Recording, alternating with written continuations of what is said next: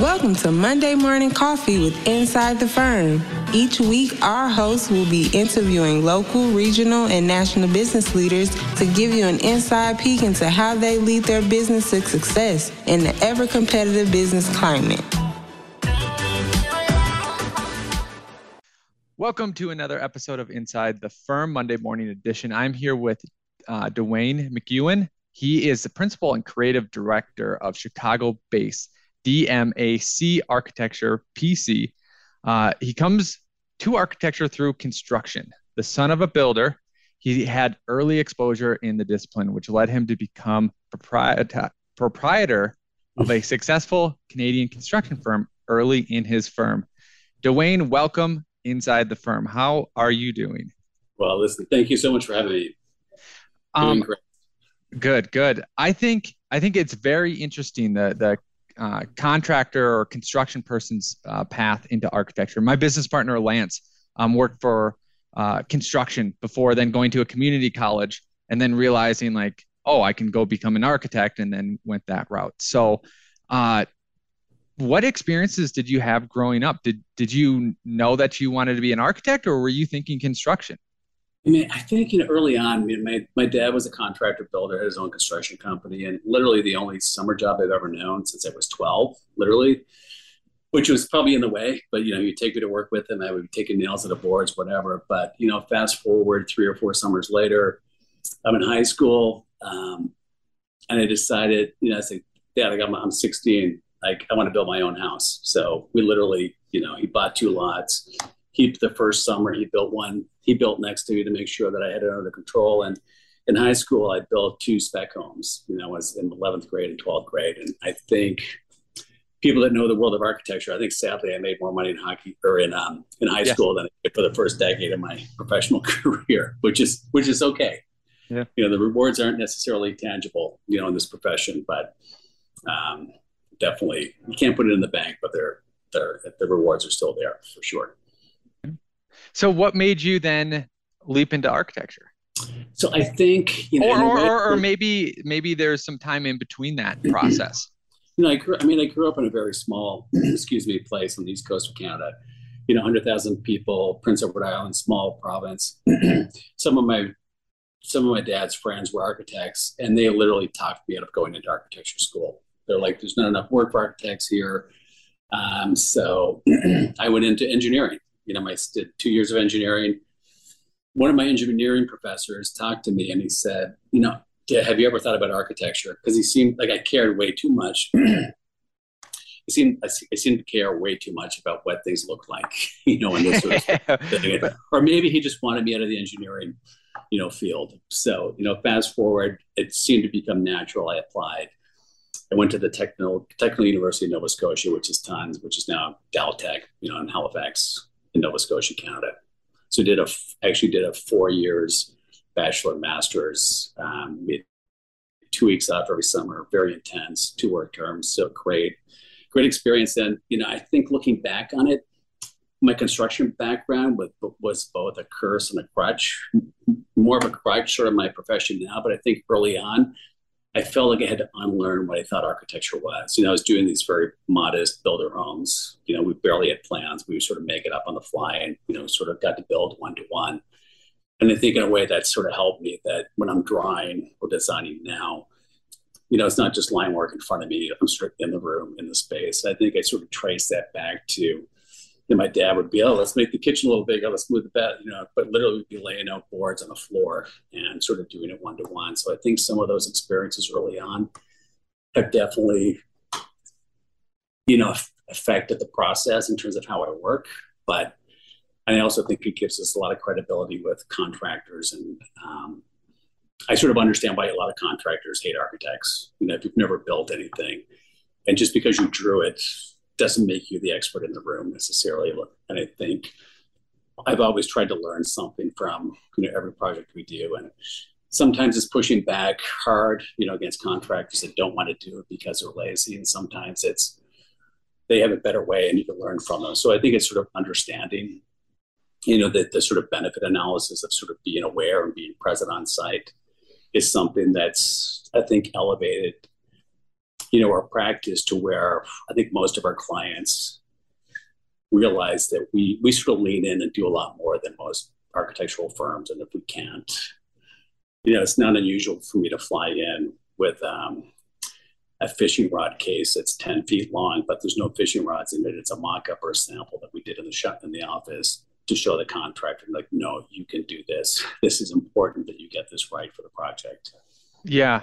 I think one of the main benefits of going out in the field and constructing is it's taking all those lines on a page and everything that the professor talks on the whiteboard and the sections that they draw or that a firm owner draws.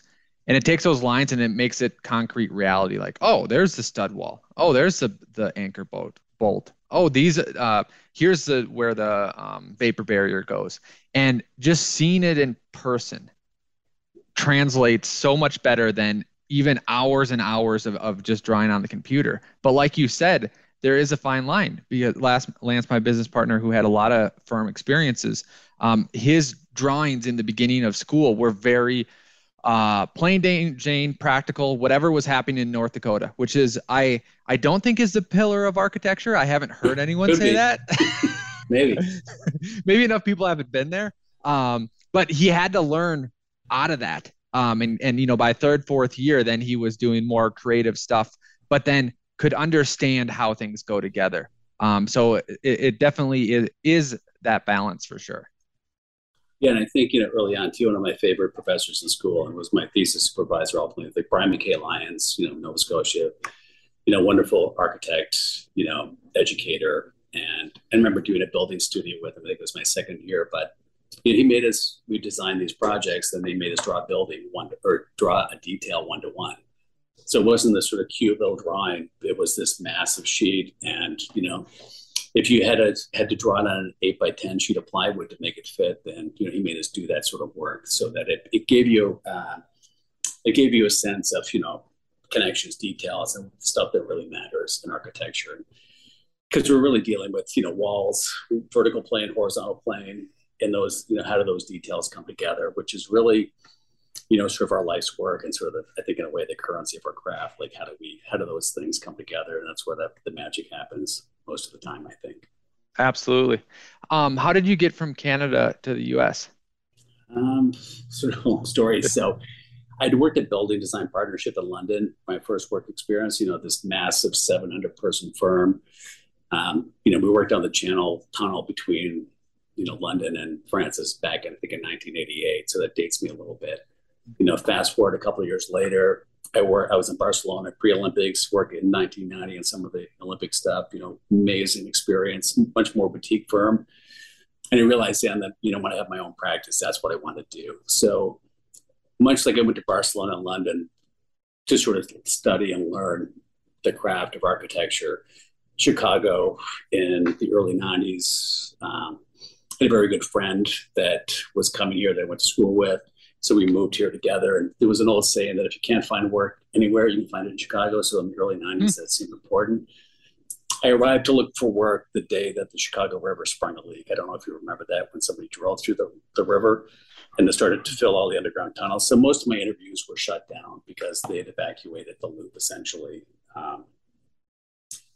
One architect, Jordan Moser, was looking for somebody with 30 years experience. So I applied fresh out of school, so we got the stiff arm, the first meeting. But I think because of my construction experience, I sort of forced my way in. And I think a month later, I was on a plane with him flying to Germany with some of this, custom mock-ups we had made in the office where we built out a shop. So I think sometimes, so coming to Chicago was really, I thought I'd be here for 1 or 2 years and sort of move on. And then I had an opportunity from a client that somebody cold called me. I think I turned 30, got married, and quit my job the same month. Nice. Good. Okay. Yeah. You always advise that you do that, right? Exactly. That's the way.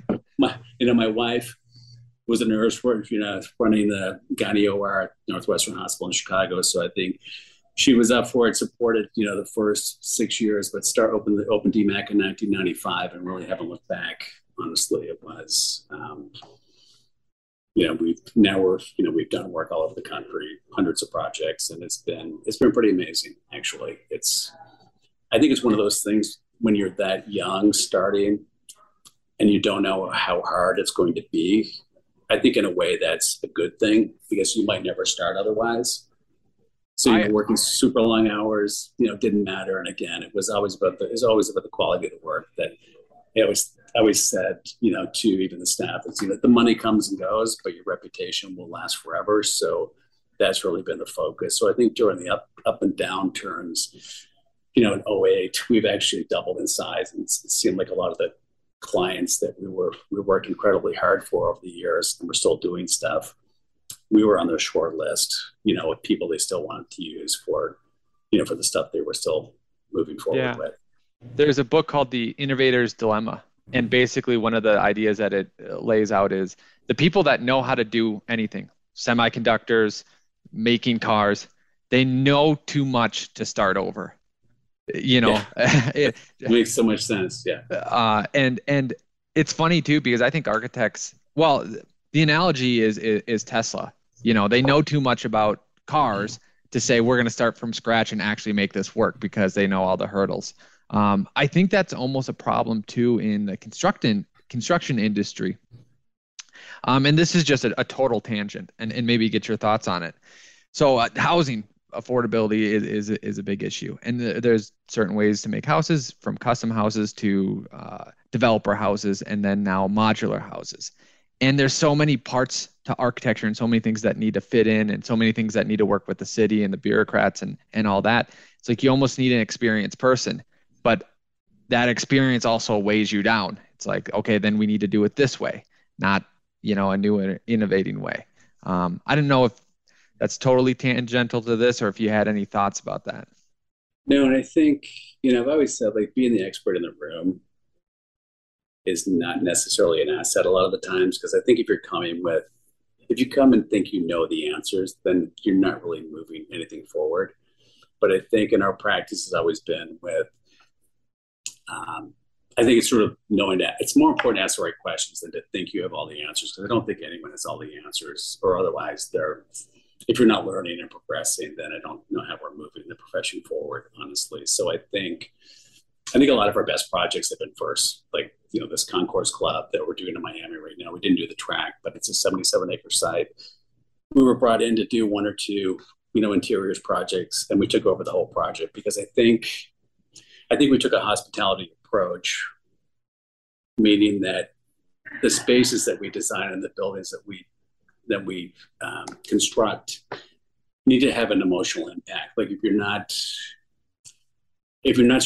there's no emotion to that space, then what are we doing? So like this guardhouse, for example, or some of the comfort station stuff that you're showing on the screen now, we want to make sure that, we were creating a hospitality type space in that in-between space, like between the buildings, between the Northpointe garages, between the comfort station, between the shade structure, so that if there's nothing on track and nothing going on, you just want to hang out in the space because it's a good outdoor room. And I've always said that, architecture is really the space in between.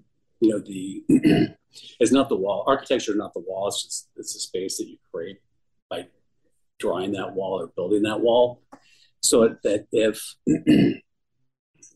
it's just trying to be interesting, you make a curved wall because you want the wall to be interesting. I think that's something other than architecture. I think it's really about how do you define these spaces, and how do you create, like, for example, this image right here, we were asked to do the fuel station.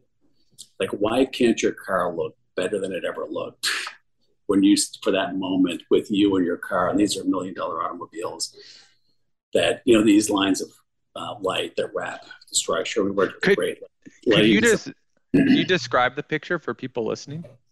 Yeah, so this is literally like, this is racing fuel, whatever. It's, probably $8 a gallon, maybe 16 by now with current fuel rates. But, we're asked to do a fuel station, and there's an obvious, way to do it. And they had a company that does these all the time. But we say, we have this, modified ash, wood underbelly. And we worked with a great lighting designer, Thomas, from Lux Populi. And we really want to create this sort of moment, like when you get out of your car and you put fuel in it, It's, you in your car, and it's never looked better. These lines of light that, wrap the contours of these incredible automobiles. And it becomes a moment. So we didn't really have to put a sign and say, this is where you put gas in your car. It's not a typical fuel station, but there are all these sort of nodes around the campus. And we wanted this to feel more like a museum campus than, a racetrack, which is, paddock. And you can see even a lot of the lights where at nighttime, it has a certain ambiance to it. So if you're not on track, you just want to hang out there. I mean, you're 10 miles from South Beach. There's no reason to stay there. But I've been there many nights late, and people would rather be here than on the beach. It's just a great vibe. I agree. When I first saw this, I'm not a racer. I understand how hard it is to actually be good at that. And my first reaction was, oh, can I just go hang out there? Like, can I just, that's my inclination, is to hang out and just watch it and look at the cars. But and I think too, what's interesting about sort of our process, and again, I did 120 flights last year to Miami, commercial, probably another 20 or 30 private with the client. And that's round trip, so probably 60 trips down, 60 back. But there was that ceiling sculpture that was in the temporary clubhouse that we did. I realized that when I was on, I could tell Helio Castroneves, who won Indy 4 times, professional racer, Brazilian guy, wonderful, wonderful person. He's one of the founding members. And I could always tell when he was on track before I got to the track, because there was just something different about the sound of him taking laps. So I got a recording of him driving the track. And one night I came back to the office, headphones on, much like you're wearing right now, and your eyes closed, and just started sketching with charcoal, and then sort of bending with armature wire these 11 turns of the track. And that ceiling sculpture that's in the temporary clubhouse, it's a 1:50 scale mock-up or model of the length of the track, but it's really, what does the sound of the track look like? So it became, if I didn't do all those trips and understand that, I didn't sort of eyes wide open in terms of inspiration for what we need to add to the project, I don't know if that piece ever would have happened. I didn't get there day one. It came out of the process of sort of being there, being present, being, sort of, wide awake, and letting some of those ideas slip in the back door of the design process, which is, to me, that's when projects are good, when they teach you something so that the next one, your sort of survival kit of things. That's why I think they always say architecture is an old person's profession, because I think the more you learn, the better prepared you are for the next project often. Yeah.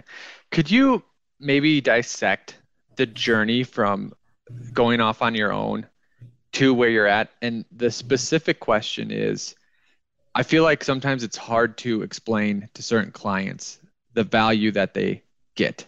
And it's easier once you have a project like the one you just described, where you can show them they want to be there and you can talk to them.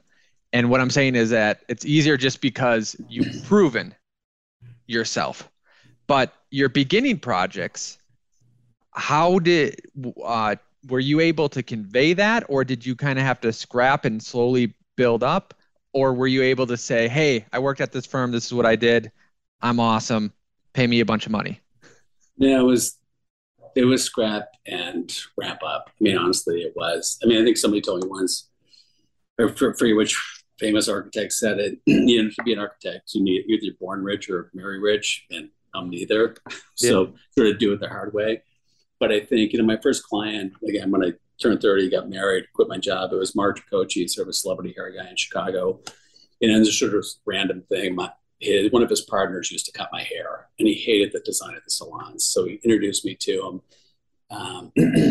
wanted me to do their night, because we were always talking design in the chair. So fast forward, he calls me and he gave me this, it's in a shopping mall, 30 miles outside of Chicago. He told me later that if I screwed it up, it didn't matter. But I worked so hard on that project, very probably underbidded, underpaid, didn't matter. But when we finished it, again, it was sort of about asking the right questions. We had solved so many functional relationships that he hadn't resolved in 20 years before that, and building this empire, this sort of salon business. And he wished that he had that in his flagship on Michigan Avenue. So, 2 years later, we're doing his flagship on Michigan Avenue. And then, a year and a half after that, he bought a penthouse downtown Chicago, right on the lake. And, we did his penthouse. And that's that's the ultimate. It's one thing for a client to trust you with their commercial enterprises, but when they ask you to do their house, mm-hmm. you can't screw that up. So, that's and we don't do a lot of residential, but most of the residential we do is for, again, the owner of Midtown. We did his lake house, Marja Kochi, we've done.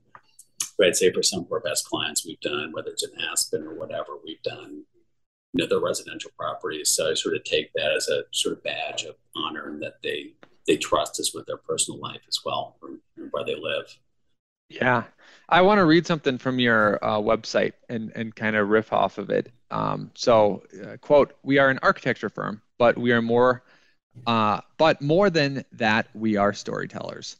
From the epics that bring together a series of buildings into a collective experience, of a master plan to the antidotes that weaves together the details of an entire building." So when did you, or had you always had that architecture was the storytelling of the soul of the business of the client? Was that from the get-go? Did that kind of evolve? But I think I know there's a lot of talk about sort of a narrative in architecture or a theme. And I think I look at it in a slightly different way. I think the narrative comes out of the process a little bit, in the sense that, and I would say early on, every project you start, and this sounds silly, but you only know what you know, which sounds incredibly obvious. You can't know any more than that. So sometimes to sort of move the departure point in the creative process, or create a myth around the project, and maybe it's, it's from a book or a story, or talking to the client, or one client in New York, he wanted to do this sort of 30s glam project where he wanted me to watch Fred Astaire and Ginger Rogers movies. And, it's for inspiration. I didn't, but I sort of got where he wanted to go. But it did displace the departure point. We didn't give him this knee-jerk response. It didn't have to look like this. But in terms of letting some of those ideas sneak in the back door of the design process, I wouldn't have got there without that displacement of the departure point in the creative process from that one client. And I would say, even in the work now, like the example of that ceiling sculpture at the Concourse Club, that was another example of, telling the narrative, and there's a backstory to it. But we didn't start with that. We didn't say what does the sound of the track look like? But I think it's trusting the process in a way that, and I think in a sort of honest way, that's how we don't become trapped by trend or what's the flavor of the month. So I think we want our work to be timeless, in the sense that, it's not ripped off the pages of Pinterest, which is sort of a curse for us, because everyone's coming with their Pinterest boards and what about this? What about this? And at some point, I don't know if you paint, but if you paint and you throw all this stuff, you get mud at the end of the day. So I think it's being very aware of establishing a hierarchy. And again, it sort of goes back to music in a way that, if there's no space between the notes, it's just noise. And I think architecture designs that way too. So there's that repose, or that spot pause, that's sort of where the magic is. And it's a very subjective thing, honestly. Like it's sort of, playing off a response, like from being a good listener, how a client responds to it. And you might show up at a meeting wanting to present something, so excited about it. And sometimes it's deflating when they don't necessarily love everything, but 2 days later, it's like, oh my God, it's so much better because of that conversation. So I think, again, it's sort of trusting the process. And I've been on my own for 27 plus years, and have an incredible team at the office, and it's a very sort of lateral structure. Like it's not, to be fair, it's not a singular effort. Everyone adds value to the process, and it's been incredible to have a great sort of team in that sense. Yeah. Well, maybe I want to bring up a project, and maybe you can talk through the process, and how that kind of works. The hotel at Midtown. Um, what was Yeah, that so process like? this is an interesting one. So it's over 500,000 square feet of health club and hotel, and this is an interesting one where the hotel is actually an amenity to the health club. We've been doing the client's works for the past decade.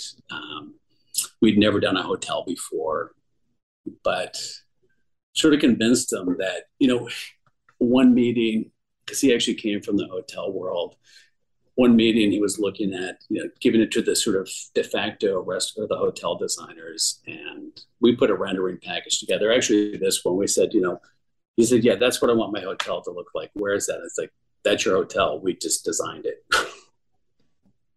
And literally in our office, we ended up building 2 full-size hotel rooms with showers and toilets and beds in the office. But we had, sort of a warehouse, sort of mock-up space where we built everything.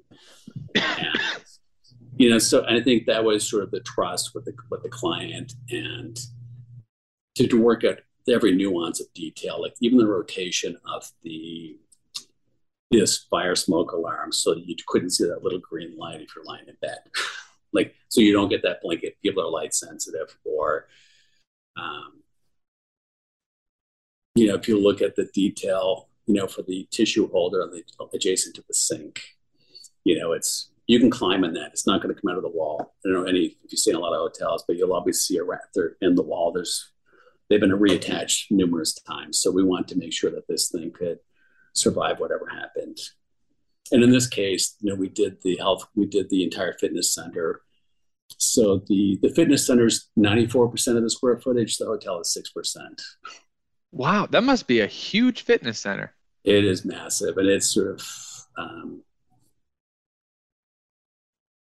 it is, people came from all over the world literally to see the fitness center I was done, because it sort of transcended what the fitness center experience is.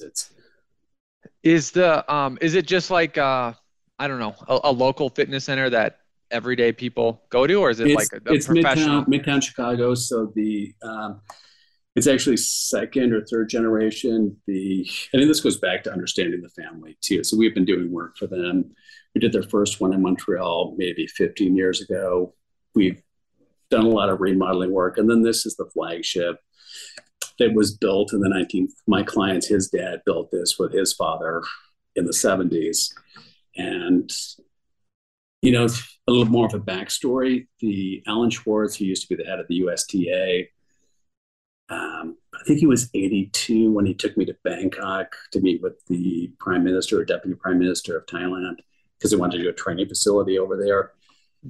So got to 4 days in Bangkok, meeting with people over there between the training facility. I got to know him very well on the 24-hour plane ride in both directions for a 4-day trip. But so fast forward 5 or 6 years later, he's asking, what are we doing with the old club? He had this copper fireplace and some oak paneling that wasn't particularly attractive. But I know there was a sentimental value to it because he had built that with his dad, in the 70s. So again, I asked the contractor to salvage everything, send it to my office. At the end of the job, we did this. So this, if you look at this picture here, and I'll go back to the other story in a second, but this Sure. stone wall behind, we wanted, because this is the entry to the hotel and to the health club, want to do something that was sort of monumental and had a presence. But if you're hopefully seeing it 3 or 4 times a week, if you're a member, to the health club, that it didn't become too ostentatious or, overly signed. So each of those slabs weighs over 3,000 pounds. We had this, Kavitha, who was a project architect, went to India on a Tuesday. Thursday, she picked out the stone. We had it fabricated over there. We were each piece again weighs over 3,000 pounds. Even the reception desk for the check-in is one 8,000 block of stone that we had procured, fabricated, and shipped over. So when I say where there's a will, there's a way. This didn't go through the general contractor. This went through my office. I think we paid $6,000 for the fabrication of the stone and another $60 to ship it and get it installed. But still, That was an important part. Do you build any of the projects yourself, or are you just more of hey, where there's something hard or weird, we can handle the That's yes. We sort of do the harder, weirder stuff. Yep. Whether it's custom FF&E, and there's, I mean, that's an area that we're looking to do, but I'd probably start more on the residential side of it, and not the bigger commercial projects. But you can see like the wood ceiling, we've used over 18 miles of this European oak in this project between the fitness floor and some of the other areas. And did you say there was another story you wanted to come back to, but we got stuck if you go back, if you go forward, I think there's, if you go through these slides here, like this is the hotel.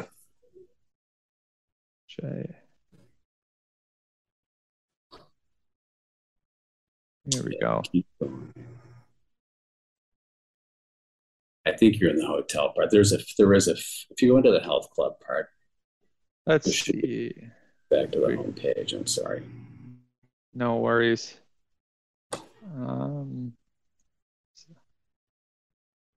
Oh, some construction photos. That was in our office. Oh, nice. That's a nice. Yeah. I don't know if I can navigate that smoothly through all of it.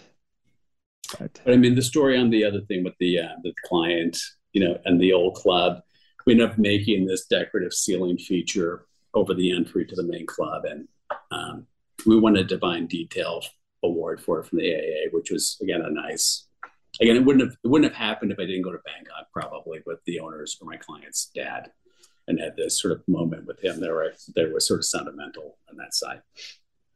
Yep. Going through the 2008 recession, this is more topical, so maybe in a year or two this part of the conversation won't matter. But are you seeing a pullback? Are you seeing acceleration? Are you seeing stoppage? Are you concerned? I mean, it seems like, we're incredibly busy right now. Honestly, it's there seems to be a lot going on, and I think we always proceed with caution in terms of growing. We're still a boutique firm. We're maybe 25, people at this point. I think if we had to add another 10 people, I would want to almost stop there. I think at some point, you stop being nimble enough where we can handle everything. And I think, we probably have 15 projects going in the office right now. And what I like about how we work is that there is no interiors department. Everything's sort of much more holistic and lateral. In the way that architecture historically contained the arts, it seems like as it's become more of a commodity, it's become a container for the arts, where you design a building, it goes to the interiors department, and it becomes this plug and play, and it becomes more of a commodity. And I really don't think it should be. I think, a lot of the times, we've acted as both architectural record for interior designers. We've done the interiors where there's another architectural record we're working under, and we've done both, and we prefer to do both. And I think we're good at it in the sense that, some of the materials and finishes can become, they become part of the idea. They don't become the idea. They become a way to express what the concept is. And I think too often, we've gotten into projects where we've been asked to do the interiors, and it's sort of a mediocre or often, bad space planning that you try to fix it with the decorating, which I don't know if I sort of even like that word, because I think, my belief is that emotional impact that the real sort of magic or architecture only exists really in the negative space. It's that space in between. And if you've ever, I'm sure you've been to Europe and some of the big cathedrals, it doesn't matter whether the lights are on or off, you're in these sort of wonderful spaces, and it's not about the latest trend wall covering or whatever. And all that can sort of help and embellish it maybe, but that shouldn't be, what defines the room, so to speak. Practically speaking, do you hire architects and just have them be well versed and go through these projects, or do you hire interior designers and make sure they're part of the project all the way through? we're primarily 100% architects in the office. We have a couple of interiors that are wonderful. There's no sort of pecking order in that hand. Yeah. And I think we just do a lot of material research. Like we have a 5,000 square foot, material library, massive. We have a full shop with, we have a beam saw that can cut tile for, if you want to miter, do a full miter on some porcelain tile, we can do it. So I've jumped on planes many times with a piece of tile that's perfectly mitered by the architect. So when the tile person tells me that you can't do it, let's just use a schluter that's easier. I just sent them a picture of the beam saw and I said, "Do you really want me to do this again?"